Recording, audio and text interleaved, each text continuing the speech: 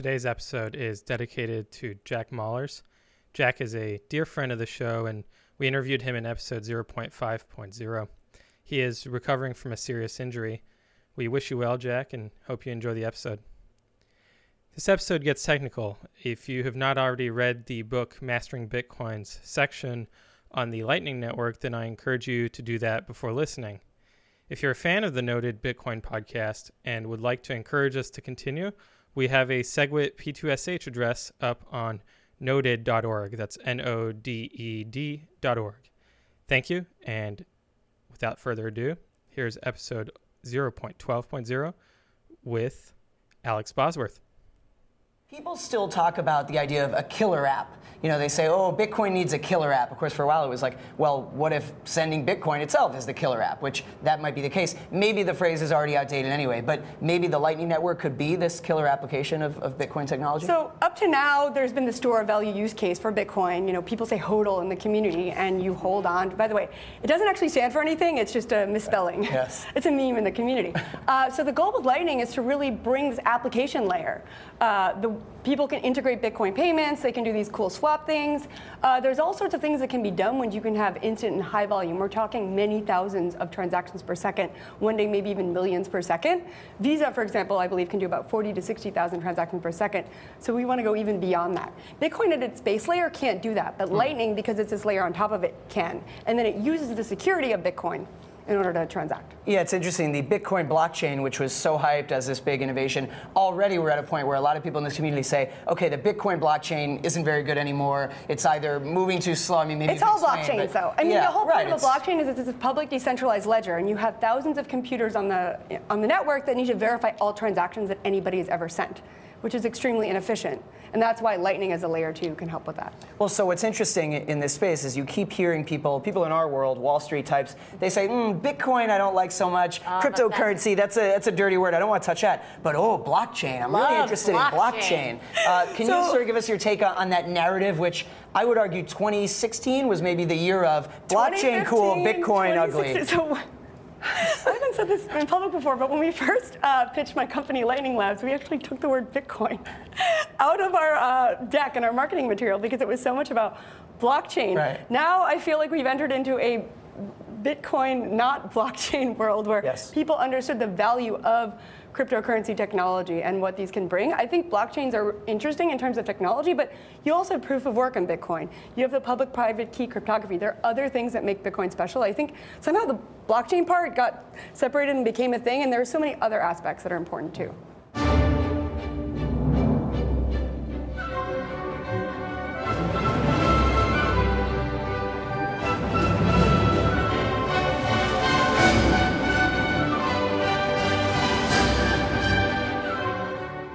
Hello and welcome to Noted Bitcoin Podcast, episode 0.12.0. I'm Michael Goldstein, otherwise known as Bitstein, with my co-host Pierre Rochard. Good evening. How are you? I'm doing good. And today we have a very special guest, Alex Bosworth, who is a Lightning developer based out of San Francisco, California. He's built some pretty incredible Lightning apps such as HTLC Me and Yalls.org. And we're here to talk about the current state of Lightning and where he sees things going. How are you doing, Alex? Great, thanks. I'm very happy to be here. Very honored to be invited to the show. So my first question is Lightning an ICO, an altcoin, or is it an IOU? It's one of those three, right? Yeah, it's all of them. We're doing a big token raise. No, it's not any of them. People do ask me about it. It's the thing is, like, Lightning, it's like a new thing. And, people are trying to put it into different boxes, and, it's just its own thing. And, the way I like to think about it is like a protocol. So it doesn't even, it's not like what you're thinking. It's not like a new type of, coin, or it doesn't have like its own specific value. That's not the point of Lightning. That's not the idea. Do you want to launch into basically the gist of how a payment channel works and how it leverages Bitcoin's underlying network? Because I think that something that people overlook is that Lightning isn't possible without a layer one, and it's deeply tied into it. But at the same time, there's a lot of people who are in Bitcoin who have a tenuous understanding of how Bitcoin itself works, and much less something like Lightning. Yeah, I'll do my best. So like the payment channel idea, it's pretty old. I mean, people have been thinking that payment channels are a great way to scale for a long time.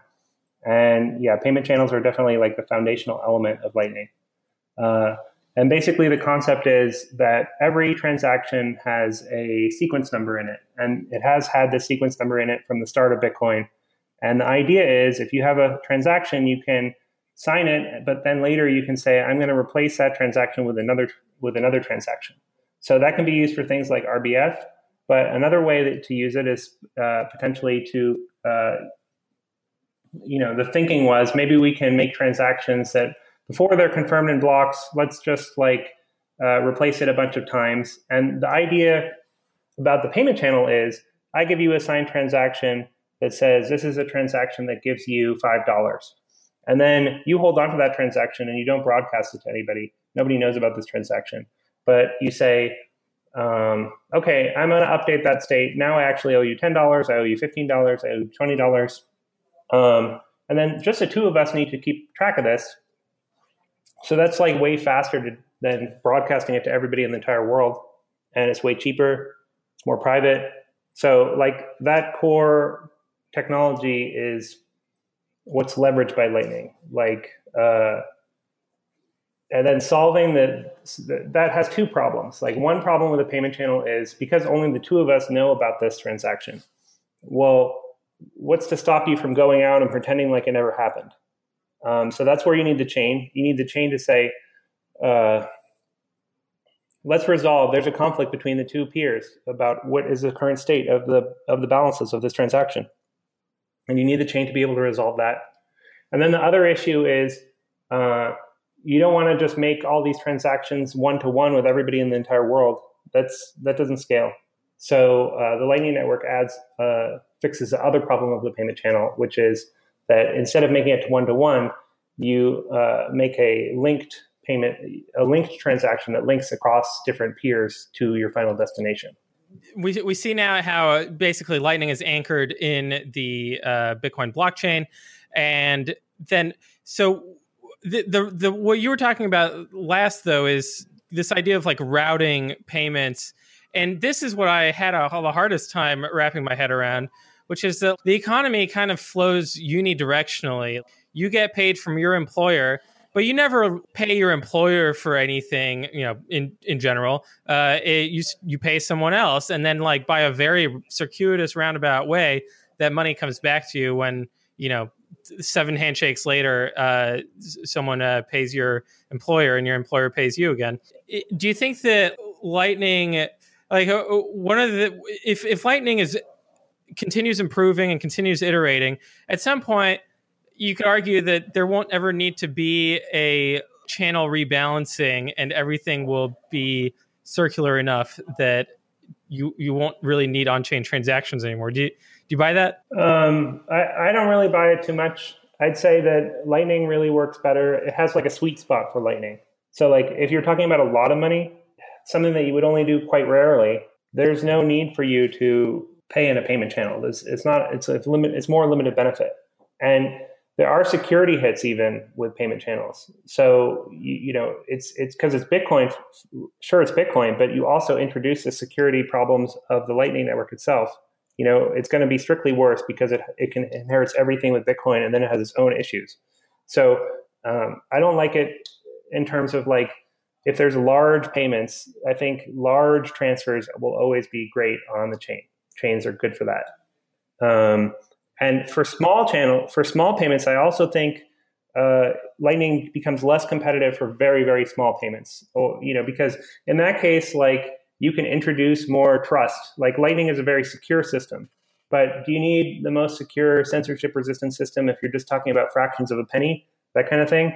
Like there might be like even more efficient systems than Lightning that exists. Like in cases where you're not really taking a big risk and it's not so bad. So Lightning kind of has that sweet spot in the middle. So when you say large payments, can you elaborate on like what magnitude you're thinking of there? I mean, like if you were going to buy a home and you were going to pay in cash, but you're going to pay in Bitcoin. So a payment channel, like even the Lightning Network design itself has this idea in mind that we're going to limit the amount of capacity in channels. We're going to take it slow because like it's not a pure upgrade for every single possible transaction. So if you're going to do like a house payment or something, like that's going to take a while. You might as well do that on the chain, and you might as well pay whatever transaction fees associated with that. Gotcha. So what I'm hearing is that Lightning is sort of best for the kind of things like the level of money that I might be carrying around just in my wallet in cash. Yeah, I mean, it really depends on individuals, and it will be like a market process. So like, I don't know how much risk people are willing to take on, or what their thresholds are, or like what software they're going to be used to using. So that will like change from person to person. Just in general, I think those will be like rules of thumb. And you mentioned that Lightning brings with it its own security concerns. Do you want to elaborate on what those are? Because we often hear about Lightning as either a silver bullet solution or a problem-riddled bad solution compared to on-chain scaling. But obviously, there's pros and cons, and I'm interested in hearing what you see as like the biggest cons. So the biggest risk, I think, just in general from a design perspective, is that you must have a reliable chain. So you sit on these signed transactions, which should be as good as gold, and you should be able to, in the normal conditions, you'd be able to broadcast those to the network, and the network would confirm them. And that's the job of the network. The network's job is to be a reliable platform that you can settle kind of disputes about, like which transaction came first, or did you follow the rules? But Lightning Network actually doesn't just apply to Bitcoin. Maybe it applies to lots of chains, and even the Bitcoin chain at times has seemed unreliable. So in those cases, you take on this risk that even though you have a signed transaction, that maybe like the settlement is not as reliable as you think it will be. So by reliability, do you mean that for example, if there's a big reorg that causes issues there, or that the mempool is so backed up that your transaction doesn't get through without an exorbitant fee? What are some of the reliability concerns? Well, so like the chain has a basic goal by itself, right? Like the chain is supposed to follow rules. Like if I have this private key, I'm supposed to be able to like send money. And those rules, even though we like think that they are set in stone, it's just based on what other people are running on their machines. So just the consensus rules by themselves, that's something to think about. Like if the consensus rules change, that might happen. Another thing to think about is like it's still a system where miners have influence over the system, meaning like they could just one day say, I'm no longer mining any transactions. And they could just say, no more transactions. And that would make the whole system unreliable just top to bottom. Or they could, say we're only mining transactions on Mondays or something like that. So the more reliable the chain, the better it is to go off chain. And could miners specifically censor Lightning-related transactions? For example, that they might even be parties to benefit themselves? Is that a scenario? Well, so censoring specific transactions, meaning that they never hit the chain, that requires that you have over half of the hashing power, and that you're willing to demonstrate to the world that you are willing to, also override the other half of the hashing power. And I mean, if you're willing to do that, you might as well just take the 49% of all of their mining rewards, because you're a 51. If you have 50 or 51%, you might as well just take all their money. You don't have to give them anything, and that's allowed within the protocol. So I mean, it's predictable behavior, so we know what will happen. It could happen, but and life will go on, right? And maybe people would have to wait it out, and they'd have to say that the system is not reliable for now.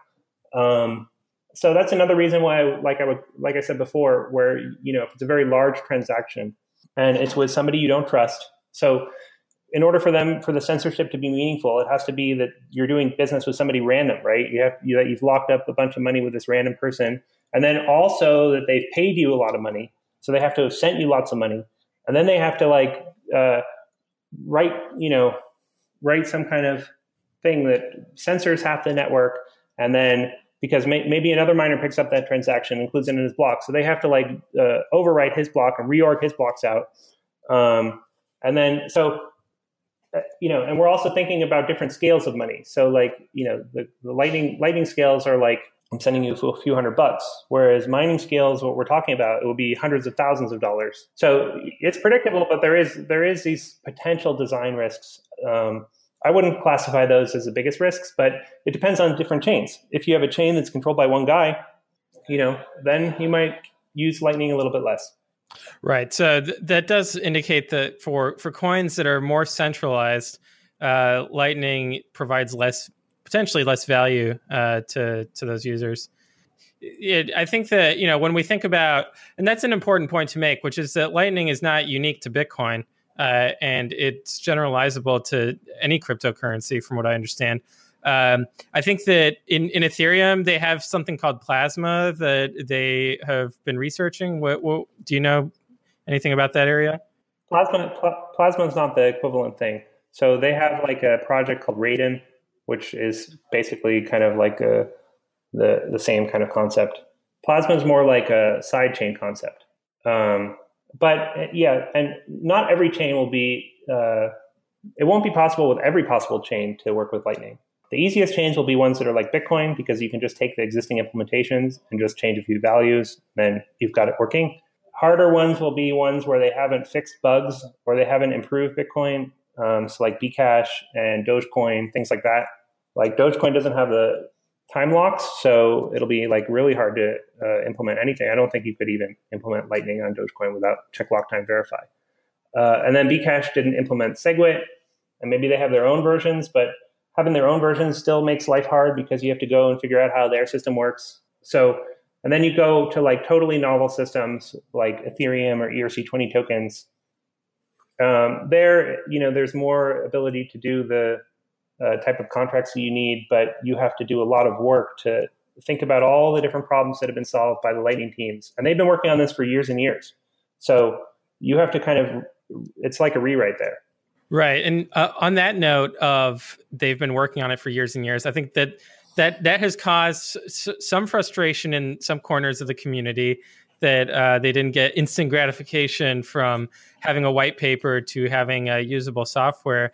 But I actually wanted to ask about your background and like when you got involved and what attracted you to Lightning and to Bitcoin. Yeah, so I've been a Bitcoin fan for a long time. I posted about it on my blog like 2012 or something. I was very excited by the prospects of it.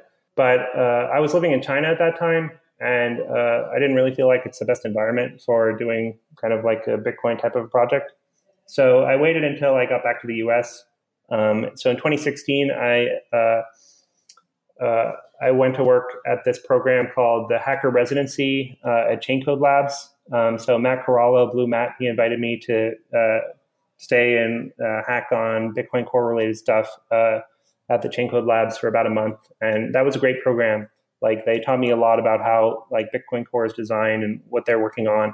And that's all they do. They're working on Bitcoin Core. They're just, at that time they were like thinking about the deployment of SegWit, and they were just hacking up different scenarios of how it's going to work out and testing it, making sure that the deployment is going to go perfectly. So after that, I went to work at BitGo. So BitGo in Palo Alto, they do kind of like the backend APIs for a lot of exchanges. So they did Bitfinex previously. They did Kraken previously. They currently do Bitstamp, Corebit, I think Coin Payments. And then they bought this company called Kingdom Trust, which they used to work with. So I worked there on a project called Royal Mint Gold. And the idea was that we would create a private blockchain that was designed to track gold, the gold assets of the UK as held by the Royal Mint. So the Royal Mint came up with this concept that they have this gold in their vaults, billions and billions of dollars of gold. And they wanted to kind of like replicate the idea of Bitcoin, the idea that you can just like use private keys to represent your ownership and then translate it across the network, a peer-to-peer network.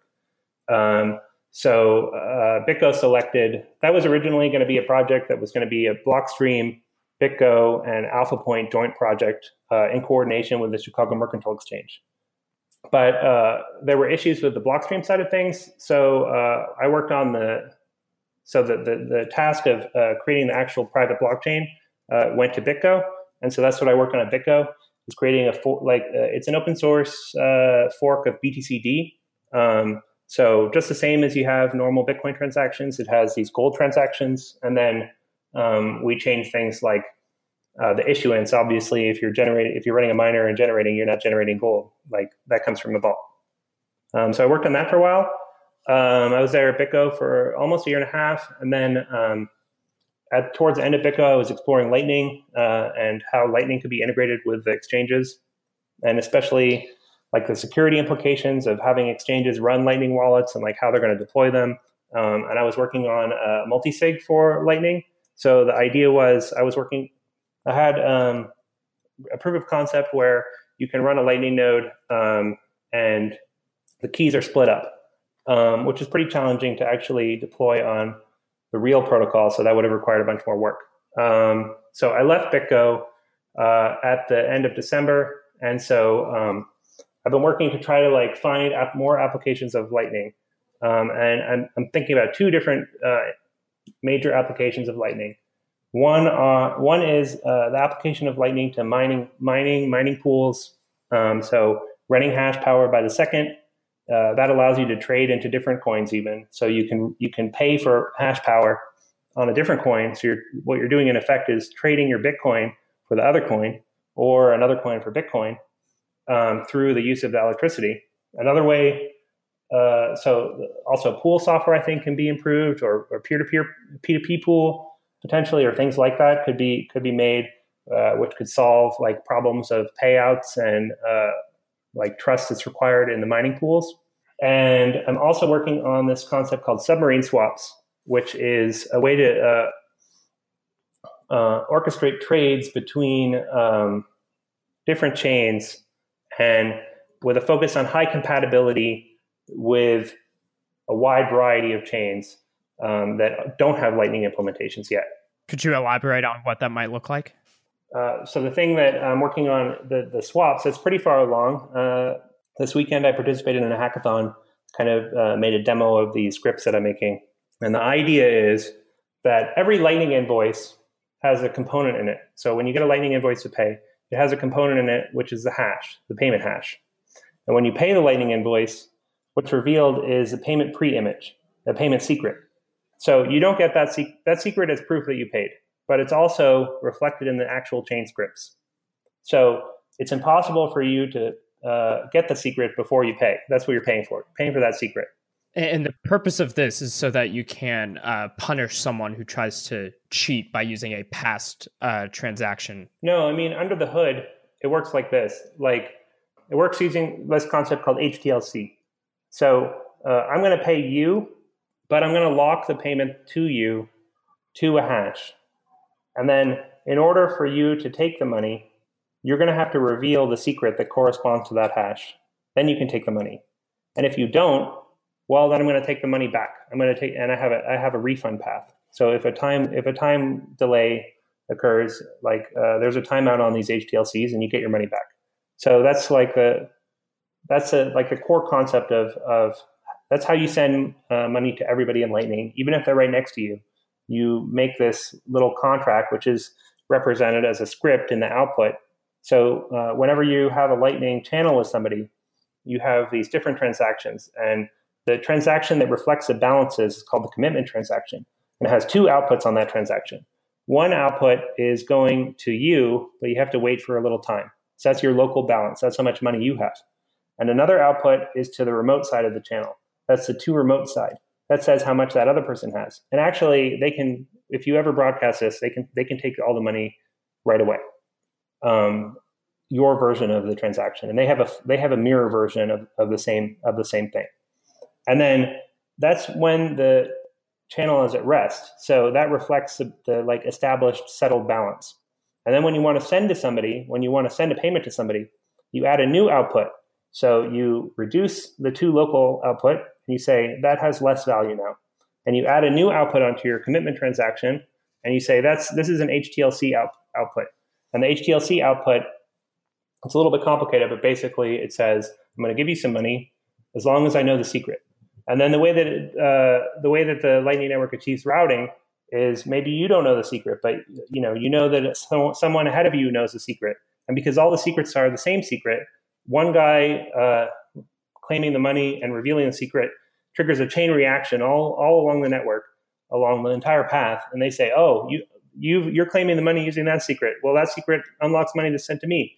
And then you claiming it reveals the guy who's his peer, and all along the way to the origin of the guy who's sending the money.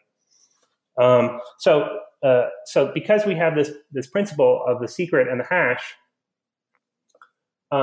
what I do with the submarine swaps is the same idea, the same exact idea, but in a non-channel context.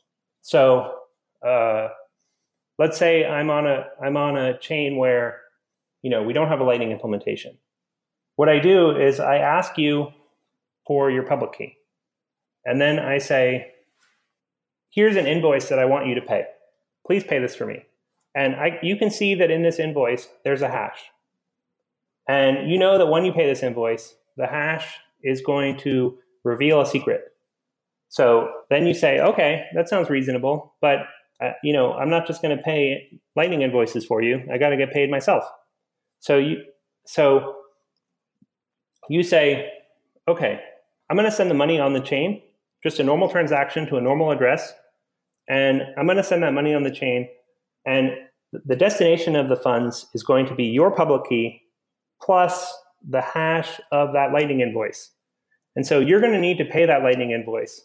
And that will reveal a pre-image to you. And then you'll be able to take that money for yourself. And so now I've paid you on the chain, and you've paid the invoice that I gave you. And then there's another path. What happens if you don't do it, or there's some kind of problem? If there's some kind of problem, after a timeout, I can create a new transaction that says, okay, the deal didn't go through. I'm going to get my money back to my own key. Fascinating. So this would allow even more decentralized exchanges of between altcoins and Bitcoin. It's kind of like a bridging technology. So there's Lightning Network is going to take a while to realize the entire dream. The dream is you pay anyone, you can choose all your routes, everybody's got sufficient capacity, and the network is perfect. But in order to get there, today, we don't have a situation where even just as for the users, not every user has a Lightning wallet. They might have a Bitcoin wallet, but that wouldn't actually matter because all you have to do is find somebody who's willing to pay invoices for you. And you can send him money using your normal Bitcoin wallet or even your normal anything wallet. And as long as it can pay into this type of a contract, a very basic HTLC contract, which even Bcash supports, then you can pay any Lightning invoice, and you just have to pay a fee to whoever's providing that service. And then this can be even a competitive thing where anybody can say, I'll pay invoices. Send me money. I'm happy to pay invoices. So do you have on the roadmap? I mean, it's obviously early days, but the ability to broadcast that intent and to have a system, a protocol around that? No. I don't have it. I mean, I'm really still working on the script part of it. So just a proof of concept that everything is, nice and secure. And also this is something that I expect part of it will be folded into the Lightning protocol itself. So another situation where it can be a problem or another problem you might run into where you need a submarine swap is even just between one chain and another chain. Because currently in the current implementations of Lightning, when you start up a channel, you'll see that all the capacity is on your side. So that means you can pay people, but they can't pay you. And maybe you want to be able to get paid by people. So what you really want to have happen is you want to pay an invoice so that the money in the channel moves over to the other side. But you don't want to just pay invoices and not get your money back. You want somebody to send you the money back, but on the same chain or maybe on a different chain. So this is a way that you can achieve that without trusting that other person. So basically someone else would be helping you set up a chain where your kind of given them all, you've put all the money on the other side of the balance so that you can just actually be receiving money. Sure. If you want to set it up and you say like, I want, I'm going to pay this big invoice, but I want to make sure that I get paid back. So lock the funds on the chain. And then as soon as I see them locked, I'll pay that invoice, get the secret, and then claim the money on the chain back to my own wallet. That's really cool. Awesome. So, this is going to help bootstrap as the Lightning Network, as you were saying, in terms of helping with the liquidity situation and making sure that there's like enough capacity for payments to be getting routed well from the get-go. And how mature would you describe this? Like everything in Lightning, I understand, is in beta mode and or in alpha mode. But yeah. On the weekend at this hackathon, I was able to take this concept and turn it into like a working demo. But there's still kind of a lot of things to think about like how to be a provider. And also the other things that I need to still work on are support for other chains. I can only support Bitcoin transactions right now. I do have every version of the signing finished. So that means like you can send to a standard P2SH. That's something I completed on the weekend. You can send to a nested SegWit P2SH, or you can send to a native SegWit P2SH. So that should allow pretty good coverage in terms of like minimizing fees, if it's possible to send to a SegWit address. And then the user experience can be very, very simple. So if you hit this swap provider, all they're going to ask you to do is send to an address. If you want it to be very trustless, you can have wallet integrations where it does all the checking of the smart contract, and it makes sure that the key that you're using for your refund key is a secure key. So that's things that I'm still working on, but just about the user experience side of that. But from the user perspective, I have a script. I have two different models for how the submarine script swaps can work. So in one model that I have that I think is pretty close, that I can even deploy right now, is you generate a normal address in your normal Bitcoin wallet. So that's all you need to perform this swap. You don't need any custom software. You generate a normal address, you plug it in, you plug in the invoice that you want to pay, and then ideally the other side handles all the work. They are like, great, I got those funds sent to that script, and now I'm going to go pay the invoice and execute my side of the contract. Or in the case that you have to do the refund, then that's why you need that refund address. And the refund address can't just send to itself. So what you need to do is either the provider needs to have provided you with like a refund wallet key, and then you need to go and create like a special transaction to get your refund, or you can download like a specialized tool, or you can go to a website that will make the signed transaction that takes the money back to yourself. Although really at that point, especially if you've made the invoice yourself, at that point the money is still yours. Just you have to be able to spend it in a kind of a custom transaction that wouldn't be normal. But in the ideal case, all the person has to do, even if they don't have a wallet that supports anything, all they have to do is send to an address, and then Lightning invoices get paid. How did you come up with this?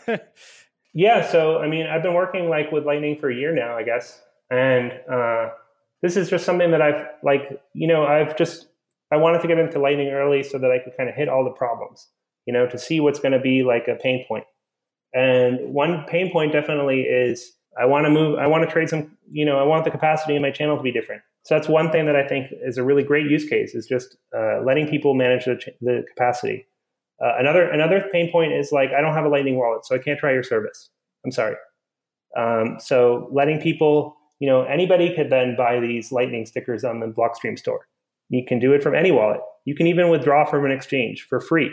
And that's fine. You can withdraw for free from Gemini to this smart contract. And then that makes an invoice pay. And that's fine. You don't even need to control the key that's sending.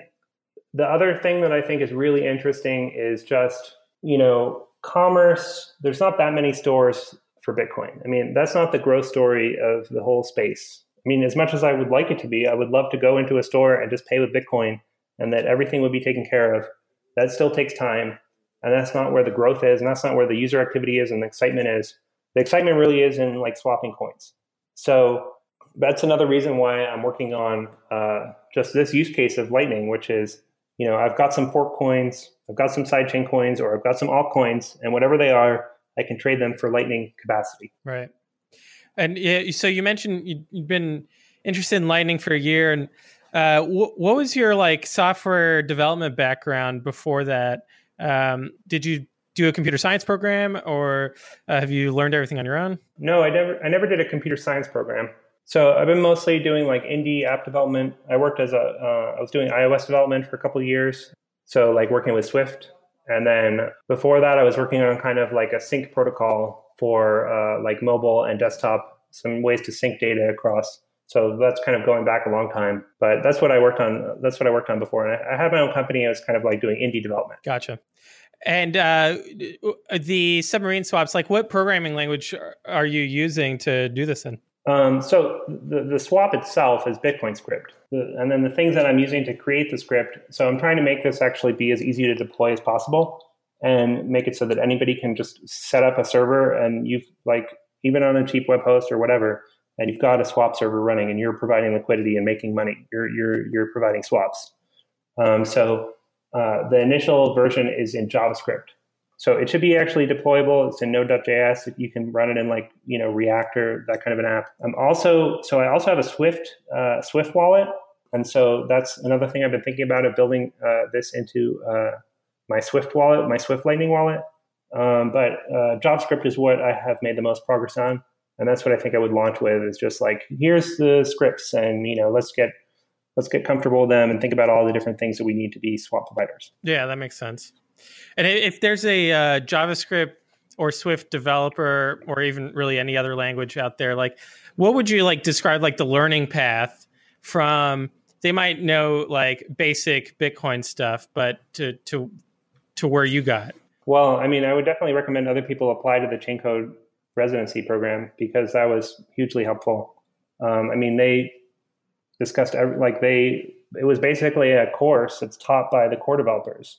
Alex Morpos, Matt Corallo, like they literally get up on the whiteboard and just tell us about everything, about all the reasoning behind things. There's all sorts of, little quirks and things that have happened along the years. So they gave a great foundation for me. So, and they paid for everything. So like that was a hugely helpful program, and like I'm indebted to them. The other thing I think is like building my own like fork of BTCD, like working on that chain code really kind of helped me figure out like, what's the peer-to-peer protocol, and how do I work on like the actual transactions at the byte level? How do I create the signature hashes? But I think it's all pretty, like David Hart, like you were saying, Dave Harding, like he like made like great resources on bitcoin.org. I think BTCD is very helpful. If you go into that code base, there's a lot of comments in there about how everything works. It's very well documented. And it's, so I'm familiar with Go, so it's easy for me to like hack on that code. Like I was running into a problem with a swap where just my signature wasn't matching the right signature. And I was like, why is the signature not matching? So being able to work with BTCD means that I could just go and write into where it's figuring out what signature should look like, and just look at what it's expecting, and then look at what I'm making and see how they're different. So I think like the best thing is just to start building stuff, and then you'll learn as you go. One of the things you've been building was Yalls.org. Could you tell us a little bit about that? Yeah. So I have like a Swift desktop wallet that I was working on for LND. So that was like one of my original projects. I saw that the Lightning Labs guys are making this cool daemon, and I wanted to make like a desktop app. But one problem I ran into is that my desktop app had no stores. I don't have anything to buy. So it made it very difficult to develop my app because I couldn't try it. So I was tossing around some ideas, and I was like, what can I build in a weekend? So I was like, I can make just like a paywall microblogging, or, little blogging site in a weekend. And then, I reached out to other Lightning developers, and it seems like also they had similar problems working on their wallets. It's like, let's just try these things. We have nothing really to try it against. So that was the idea behind Yalls. Just to let's. It was a good way to give you some external invoices to pay. Right. Let's think about like a realistic store scenario. Yeah. Y'all's was, I think it was you that had tweeted something about this, with y'all's being sort of a playground for new ideas. So the hash you were talking about and how you reveal the pre-image as proof of payment, that seems to be useful for a lot of kind of novel use cases. And one of the ones that I saw, like I said, I think it was you that tweeted it, was the guy who made GPG.js had made a way on y'all's to encrypt the data, and then when you pay it, you're basically revealing the key to decrypt it. No, so I used like the library openpgp.js. So that I included that in my JavaScript, but that is accurate. So what happens when you go to a y'all's page is that you see part of the article, and that part of the article is in the clear text. And I use the OpenPGP library. You don't really notice this, but it's creating a key pair for you. So you have a public and private key actually just by visiting the web page. And then what I do is I encrypt the rest of the article to your public key. And I say, I'm encrypting the article to your public key. And then I also, so I encrypt the article to your public key. And then I also say, like, when you generate that invoice, I say, I'm going to further encrypt the rest of the article content with the pre-image, that secret. I'm going to use the secret as an encryption key on the rest of the article. So then, when you've paid for the article, what you've got as your payment proof, that pre-image, that payment secret. You can use that as the key. That's now the key to decrypt this OpenPGP.js encrypted thing that's encrypted to your public key. So also other people can't see it. So only you can get this, can do the double unwrapping using the payment pre-image and using your private key to decrypt the article. And that means also it can be a lot faster. So when you got the invoice, you've already got all the data. You have it all on your local machine. So the only thing that you really need is just that 32-byte key to unlock it. So that's what you're paying for with the API. You're just paying for the encryption key. And then OpenPGP.js, I noticed that the developer of that, he has recently joined Lightning Labs, and he's working on their desktop app and mobile app. Okay, that's what brought the story together. That's really cool. So are there other interesting, like, what are some other interesting things you can do with this fact that the pre-image is the proof of payment? Yeah. So one idea I was thinking about last night, I mean, other people pointed to me that other people have kind of had this idea, which is, let's say you had an enormous data set, like you had, exabyte worth of data. And let's say this huge, enormous data set, we could all agree on a Merkle root of the data that is split up into many small chunks.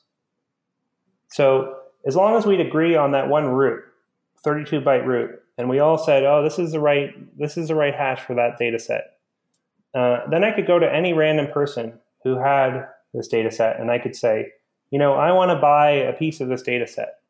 And they could say, fine, here's an invoice, and the invoice has a hash, and then this hash, I'm going to prove to you that this is a hash actually that maps up to that Merkle root. Just like when you verify a transaction using simplified payment verification in Bitcoin, you map you map the transaction's hash back up to the Merkle root of the block.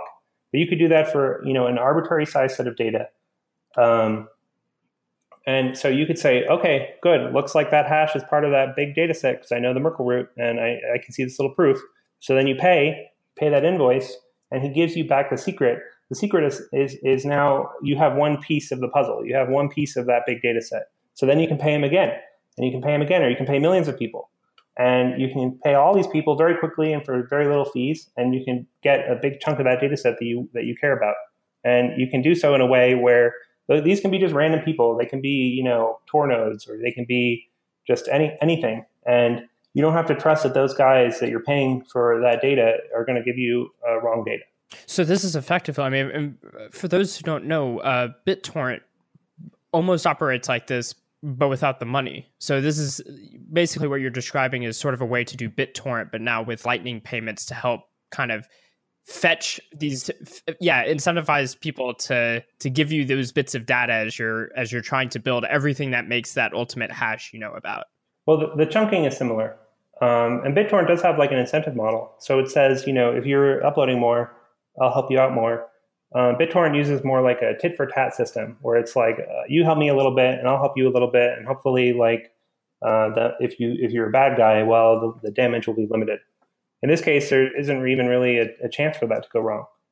Because now you have the ultimate, form of reciprocal altruism known as money. Yeah. Well, also, you're not relying on tit for tat. You know that when you pay that pre-image, that you get that, when you pay that invoice, you get the pre-image. And you know that the pre-image is part of the data set. Yeah, that's truly cool. Would the invoice be like a sub Satoshi amount so that that exabyte adds up to not $1 trillion? We're not central planners here, Pierre. The interesting thing is you don't have to download the entire exabyte. You just have to agree that the exabyte's Merkle root is consistent. Gotcha. I'm trying to think of how else once you've built that, what could that go on to be a sort of infrastructural layer of something even bigger. It's a very exciting idea. Yeah, I mean, I think that's already I was just thinking about it. I was like, why wouldn't this work? Oh, it seems like it would work. Like that already was like, oh my God, and it can be arbitrary size. And the proofs are small. The proofs are just like with SPV mode. The proofs are very bounded in their size. Yeah. So I think so Alex and Lualu from Lightning Labs commented on my tweet. So I just was thinking about this, and they said, you can even go farther. And they've, there's already kind of other people have been thinking about that. So that kind of confirms that it's not crazy, that there's not something, confirms a bit to me that it's not just a crazy idea I was thinking about. And they were saying, with MAST and other improvements, you can even take that farther. You can do arbitrary queries. And, I was also thinking about one issue that's also a feature of this idea. So one issue with Lightning is that if you pay an invoice, you can't pay that invoice another time. That's not secure. You don't want to do that because the people in your route, they already know that secret. So they could just pretend that they forwarded it, but they didn't. So in the case of Lightning, normally and even in this case, maybe it's an anti-feature because you want to get paid for that data. You generated the invoice, so you want to get the payment. But if you think about it from another way, you could say you can act as a cache, and every node can act as a cache. All you have to do is remember all the pre-images. And if everybody else is doing this, you can just short circuit the people. And then the guy who's buying the data, if he hits the cache node who's remembered that part of the exabyte data, well, he just pays that guy, and it doesn't go any further. And okay, the final guy doesn't get paid, but you get your data a lot quicker. You get it right on the first hop. So, actually, not only are you trustlessly paying, but you're trustlessly paying in a way where if a lot of people are requesting the same things, that every node starts to have a great incentive to remember all this data and then just start sending it back. You could set up, proxy. This is like how the internet works, where you have caching directives and different pieces of content get mirrored across the world. And I think that's what Lualu has worked on is more you can apply this to streaming video and things like that. Right, exactly. I know he had been kind of toying around with a sort of Lightning-based Netflix, and with you saying that with the, when I had heard that idea, it was more of, like with Netflix today, we kind of download from Netflix directly, but what you're describing is something, much more peer-to-peer, and that kind of ties in. I've seen there's streaming sites, not that, YouTube people have decided that they don't like YouTube's particular practices. They've moved to other platforms, and some of them use WebTorrent to share the video data. So you're actually downloading the file from many peers, and now with people caching and people paying with cash for the bits, you could supercharge those kinds of platforms. Which would help for the free flow of information and less censorship, both on chain and just data in the real world in general. Yeah, and I like that this whole concept doesn't even require any new software. It will work with every possible node. If the person is caching, then that's great. If the person's not caching, then it just goes to the next hop and checks if they're caching. So I guess given you only started thinking about this last night, any plans to be working on a proof of concept of this, or? Not really. I think there's just so much stuff to do. And yeah, submarine swaps already are something that I'm working on a lot. Although just in general, like I want to make more tools and try to recruit other people to get interested in this and make stuff on top of it. And then we can collaborate on different tools, and they're all kind of interrelated. And even like starting YALS, like the other idea in terms of starting YALS as helping me as a desktop developer on making a wallet was also thinking about what the service provider needs. So if as an operator of the store, what are my concerns about running a live Lightning wallet? And what are some of the conclusions you've come to from that? Definitely submarine swaps, just handling capacity and trading capacity, and figuring out how, just to make tools to help balance that and make that work. So other things that I've been thinking about is how do I deliver API results? And that's what I was talking about earlier, which is I really like the idea of delivering API results, pre-delivering them. So I've tried to switch over all my APIs to do this way. So you can think about pay per call. And, when I worked on pay per call maybe a year ago, and the idea that I originally had was let's sell blockchain data and you pay, and then it gives you a ticket and you exchange that ticket for you say, look, I paid. And then you make a request with the payment invoice and say, look, I paid. And that's actually how I started developing my services. I'm okay, first request for an invoice, then pay the invoice, then return the result, then say, look, I've got the proof that I paid this, and send it to the server. But now I've said that's too many steps. I don't need all that many steps. All I need to do is when I make the invoice, as part of the invoice that's returned, is the actual result. That's the result. That's the data I wanted. It's just encrypted. It's encrypted to my key. And all I have to do is just pay, and then there could be no possible faster way to get the actual information, because I paid. That means that the pre-image lives on my desktop, and the pre-image that lives on my desktop is the key that unlocks the thing that I want to look at. So that would make for a pretty fast point of sale experience, even in the real world. Yeah. It should be. That's something that I think is still developing. Is timeouts and things about as the network grows, it's not always going to be instant. But in the ideal case, where you are connected, all your boundary is the speed of light between you and who you're paying. That's the ideal case. And the speed of light between you and something is you don't even have to think about it. You mentioned that there are too many things to be working on. And I share that sentiment. That's one of the frustrations of being in Bitcoin is there's too many different projects, and even within projects, ideas or parts of the project to elaborate on. And one of the really surprising things about that I've just been learning about is that you have projects that are raising hundreds of millions of dollars and have basically no substance to them. And then you have other projects like Lightning Labs, for example, they raised $2.5 million. And they're one of the most exciting developments in the world of crypto, quote unquote. It seems like a massive disparity to me. I understand the underlying economics of it, which is that Lightning Labs is not issuing a token, and thus there's less upside, or there's less liquidity, or there's less, mass appeal to unsophisticated investors. But it is kind of an eye-opening thing to see.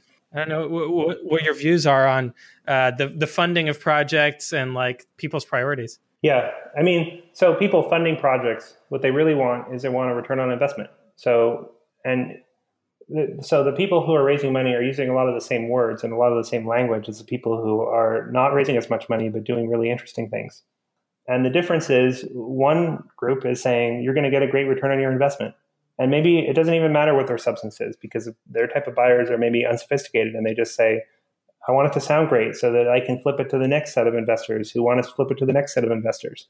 That's one type of investment that I think obviously is just wrong. There's another type of investment, which is that if you think about like making decentralized networks and making really open source software, you have to like make a leap of faith that you're building a platform that other people are going to build on. And, you're putting this out there for everybody to use. You're not building like the next iPhone store where you can just take a third of every sale. So the path to revenue is not as clear. And that's, I think, what causes there to be this disparity, which is that we're trying to revolutionize things and we're trying to disrupt existing like rent seekers, middlemen guys. And, there's not a lot of money in revolutions. Like, this, you have to either just you have to replace the existing people with yourself, and then you just take their money or take some subset of their money. But if you get rid of the counterparties altogether, then really you have to think about, how do I make money in this open source world?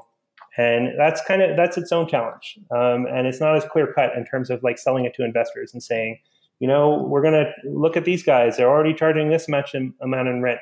And, we're going to be the next Apple, and we're going to charge 30% of all the apps that make all their money. So, I mean, I think it makes sense. It's just, it is kind of like, it feels a little bit unfair. And the other thing I'd say is that the people I think Lightning Labs could raise more money very easily, because people in this space, realize that this is an important project. And the thing that I think is that Lightning Labs is focused on very high quality development, and you can't just throw more money in developers at that. That's just a process that takes time, and it takes like great people. And I think that they made the good choices, which is, not trying to just raise a bunch of money and grow big, grow fast, like big things. They're trying to do things in a good way, which is just like get the right team of people together and just put them all in the same room and just let them complete this complicated project. It always goes back to the turtle and the hare, right? And slow and steady wins the race. Hopefully. Yeah, but it will definitely take a lot of contributions from everybody, right? Like this is like they're working on one aspect of the Lightning Network. And, even everybody who's working on other implementations, they're also contributing in their own ways. And then people working on desktop UIs, people working on stores, people working on store integrations. Like this is a big project that encompasses lots of participants. Yeah, and I like that the ecosystem is flourishing, even though it's not in production. Like it is still in a very early state in terms of like, right now it's for developers and power users who are interested in experimenting. And yet we're seeing a lot of interest from different developers. And the reason I like that is because I think the most serious criticism of Lightning is that it is so different from Bitcoin that you have to create new infrastructure for it. And as you were saying, like, there's opportunities to avoid that. But at least, on paper, it's like, okay, well, you can't just take whatever Bitcoin software you had. And like, with an altcoin, you can just change a few parameters here and there, and you change the logo you're on the app. Or just turn it to the side a little bit. Yeah, tilt it, change the color. So yeah, that is like a serious issue with Lightning, is that it's a new paradigm. Yeah, it's new. It's a new system for sure. I mean, it's using this. I mean, part of the problem even is that it's using a lot of the nuts and bolts of Bitcoin. So like, I mean, I as an app developer making a Lightning wallet. So I actually made two Lightning wallets. I made a custodial wallet, which is htlc.me, and I made a desktop wallet, which is not released really, called LND GUI. And actually, LND GUI is what I normally use. That's my normal desktop wallet, even though I haven't released it. So, thinking about it from those perspectives, I actually have I sympathize with the idea that you have all the problems of creating a Bitcoin wallet, and now you have a set of new problems, which are to create a Lightning wallet.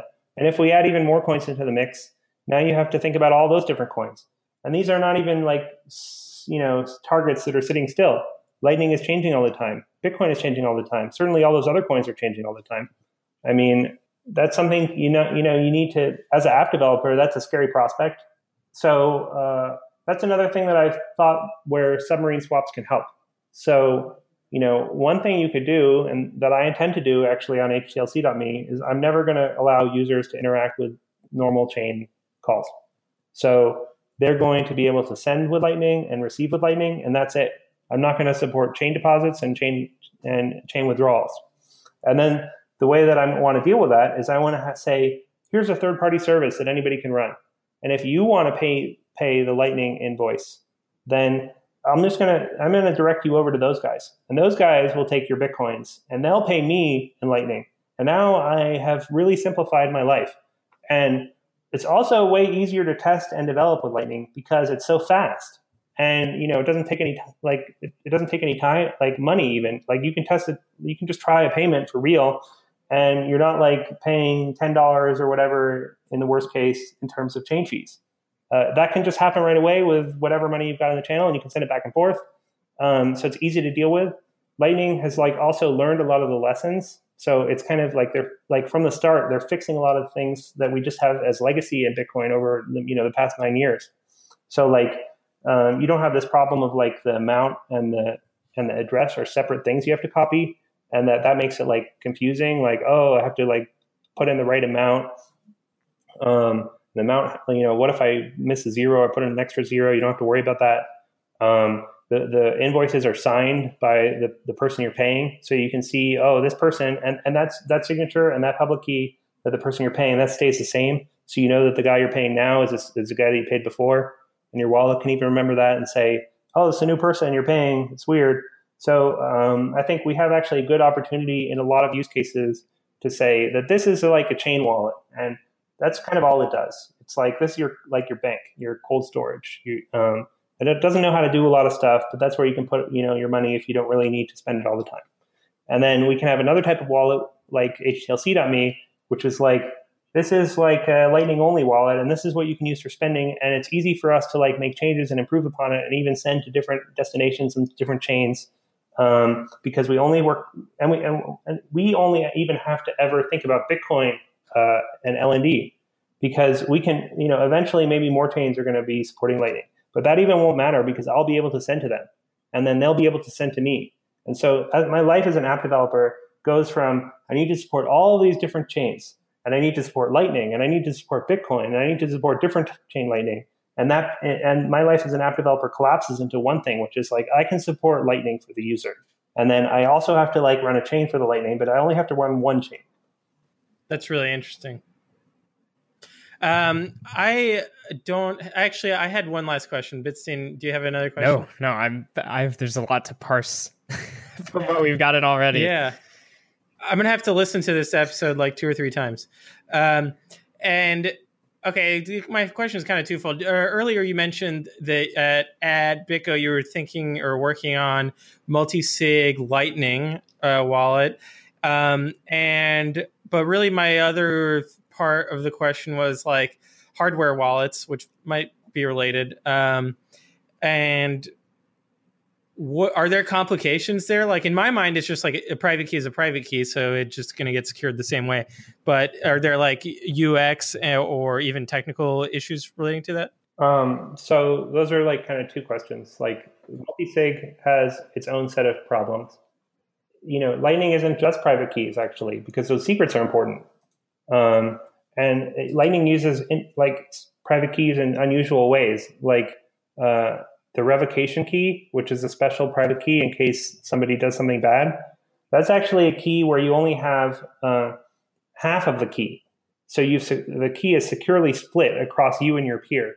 And then in order to move across to a new channel state, you reveal your half of the private key to them.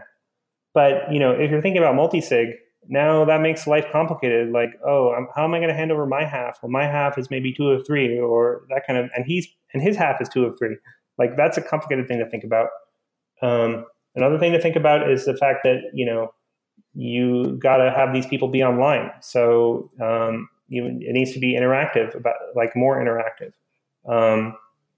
As far as hardware wallets go, I would say that hardware wallets should be good targets for Lightning wallets, and I think that it should be very straightforward to have hardware Lightning wallets. And the only problem would be that, there's more complications than what you're really signing. So, in a Bitcoin transaction, what you're signing is especially in the current state of Bitcoin transactions, where we send to one public key, or maybe we send to a script, but we don't do that as often. Well, you can really just have a very low key, simple interface for that, where it can use an old data display on on your little hardware device, and you can see what's going on very clearly. Since Lightning involves a few more steps, and you're using smart contracts, and the smart contracts are evaluating different ways, like the submarine swaps example. So I need to make sure that I'm sending to the right destination. I need to make sure that key is under my control. And that's a hard problem even with the current set of hardware wallets. Like when you generate an address in your Ledger wallet, well, you're generating it on your desktop maybe, and you think, oh, it's a address that came from the Ledger, but maybe it didn't come from the Ledger. You actually have to go to the Ledger and say, oh, is that really the right key? And then if you want to be paranoid, you maybe want to make sure that the Ledger is not giving you a weird key. So you've exported the public key when you made the original private key and loaded that private key that you made separately on a firewall device. You imported that into the Ledger, and then you had somewhere else the master public key. And you check the master public key against the address that's created on the Ledger. So it's already a complicated process. So that's the weakness of the hardware wallet is it has to, if you want to feel that same security, there's just more steps. But that's also the strength of the hardware wallet, which is it can kind of be as long as you are happy with the firmware, you're happy that the wallet is, self-contained, that you're plugging it into your computer and that it's designed to do its job, then I think it would be great to have hardware wallets. And even multi-sig wallets, I think. I developed a complete set of Bitcoin scripts that can do multi-sig, two of three multi-sig, and Lualu from Lightning Labs helped with that process. And it is possible in the future. And I had working scripts, and I didn't get this vetted by anybody, but I had different flows about how you can do this sharing, and I feel like it would work. But that's something that's a future project that is going to be a big challenge. The multi-sig Lightning channels. Awesome. Do you have any closing thoughts, things that you wanted to say that you didn't get a chance to say earlier? So, I want people to keep in mind that it's really still about Bitcoin, and that this is what we're doing is also, thinking about why are we even here? I think that's pretty, that can kind of get lost even in the technology. And that's what I also see as the biggest challenge, not even scaling. It's not technology at all. It's just getting people to realize that they should be in control of their own money, that there should be a decentralized system, permissionless system, that's the goal here. Amen to that. Where are the best places for people to keep up with all of the crazy Lightning development you're working on? I try to keep my Twitter updated, and I'm hopeful that other people can. I've been working with other people in terms of trying to help them make open source versions of their ideas, and try to combine efforts. I definitely check out the Zap. Zap has a Slack, Lightning Labs Slack. I'm there a lot of the time. So if you have, Twitter, Alex Bosworth, and then Lightning Labs, they have a Slack, and Yaws has its own Slack. You can find that in the About link. Yeah, and I'm going to try to publish some more code to GitHub as far as the submarine swaps go, so that everybody can start doing the swaps. Excellent. And actually, I did want to ask, you mentioned the LND GUI you haven't released yet, but I see that it's on your GitHub here. Yeah, you can download it and run it. It's all there. Okay. I'm not going to lose money on this, am I? Well, I wouldn't recommend people run it. Be reckless. I use it myself. So, yeah. I mean, I that's my wallet, but it's kind of it's only a mother could love it. Right. But if someone knows Swift, would you be, are you accepting PRs on that? Are you interested in getting more people involved? Okay, awesome. Yeah. I mean, I would love, and definitely like Go and Swift are definitely the next things that I'm thinking about as far as submarine swaps go, and as far as like Lightning code goes. Awesome. And I hope that just continues to grow the developer ecosystem, because I think we got our C++ developers hacking on Bitcoin Core. We've got plenty of Go developers, whether it's BTCD or on LND. And then Eclair is Java, right?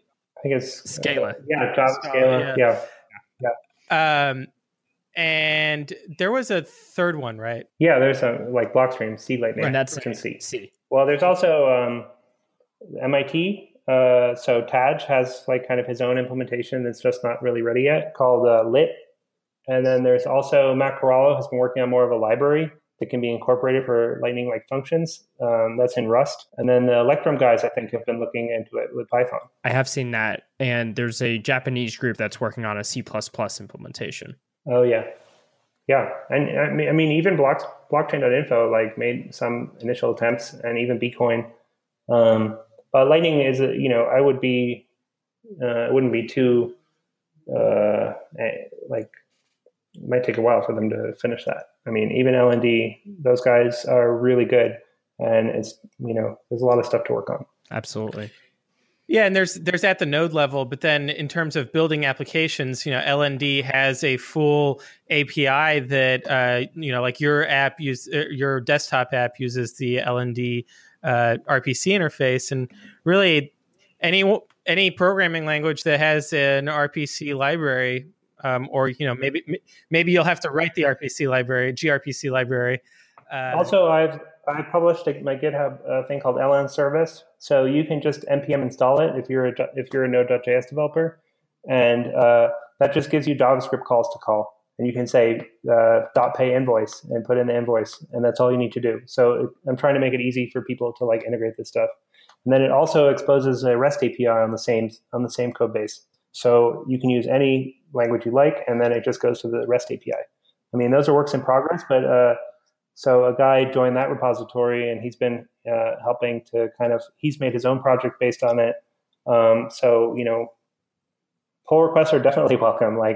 There's so much stuff to do. Awesome. Well, I hope that this podcast episode reaches the ears of plenty of developers who are wondering what to work on next. Yeah, so follow the Noted podcast on Twitter, subscribe, share, follow Alex Bosworth on Twitter. Go check out his GitHub repos. And the other thing I wanted to mention is that LND or Lightning Labs, they've put together a good amount of documentation themselves. So if you're a developer looking to dig in, there's lots of reading material there for you and a tutorial too to work through, which I am currently working through. All right, Alex, it's been a pleasure. I think that our audience has learned a lot, and a lot has gone over their heads. And so I think that this will require 3 or 4 listenings to really absorb. But the future is bright. Oh, great to talk to you guys. And thanks for having me on to talk about Lightning stuff. It's awesome. Yeah, we look forward to have you back on. Okay, for sure. We really appreciate your time. You discuss leading and maneuvering up and down the chain of command.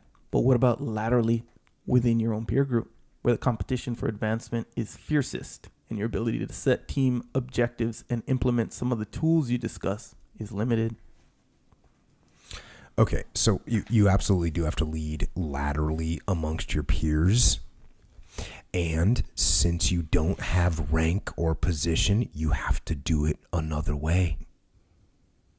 But wait a second, since you shouldn't use rank or position to lead people below you in the chain of command, and since you don't want to be led by someone that's throwing their rank and position around, then guess what? You need to do the same type of leadership that you would use up and down the chain of command to lead your peers. So what does that mean? That means you help them when you can. You support what they're doing. You try and build a relationship with them. That's what you try and do. Now, this part of this that we're talking about, the competitiveness. Like if they want to maneuver and try and make you look bad and jump in the spotlight and try and get all the credit, guess what? It's fine. That's fine. Let them do it. And everyone is going to see what they're doing. And they might not see it immediately, but they will eventually be found out. So do your best to support them.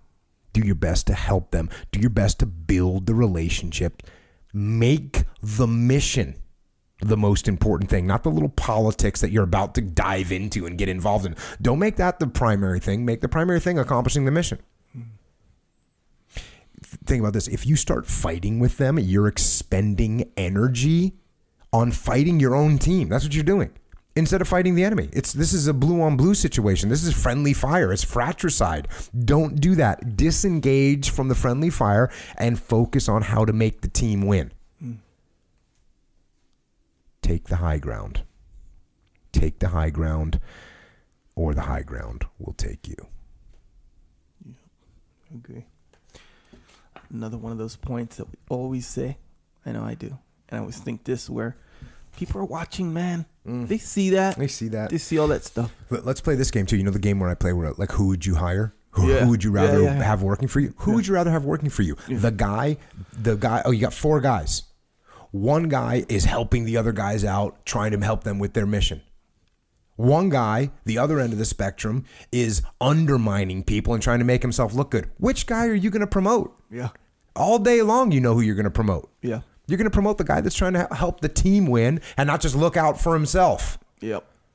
Yeah, fully. And then that's it. And consider that with not just your boss, but like your peers as well. You know, even if there's competition, let's say everyone's competing. Well, right? yeah. And you're the guy who's jumping in the spotlight, always whatever, versus the other guy who's always helping everyone. Right. Even if they're competing with you, for sure. The guy who's jumping in the spotlight, he's gonna get ostracized if anything. He is. You know. So man, yeah, they see that stuff, man. That goes socially too. You know what? Now, answer me this: when someone sees the world this way, that means they have a tendency to think that way. That means they might have a tendency to act this way. So they got to be especially cautious. If you're looking at everyone like, well, I'm trying to compete with that guy, and if I might be getting screwed over if I let him, get the spotlight right now. If that's the way you're thinking, that's the way you're acting. And if you're acting that way, everybody can see it. Yeah. So don't act that way. Don't act that way. Be a good team member. Yeah. The enemy is outside the wire. Yeah, that's a good one too, where the good news about that is, like, let's say you are acting that way, as long as you can admit it to yourself, even if you do have those feelings inside, but you're like, hey, I don't want to act like that. Right. And you start even if it's kind of against your feelings, and then you start acting that way slowly your feelings kind of accommodate where you don't feel that way anymore. You'll start to feel that way. You'll start and less. to realize how you should act as a human being, as a team member, as a leader, as a follower. Yeah, you'll grow up, you'll mature, you'll be a good person. Yeah. Feel the benefits. As opposed to just looking out for yourself and screwing over the other team. Yeah, everyone's against me. Check. Kill or be killed.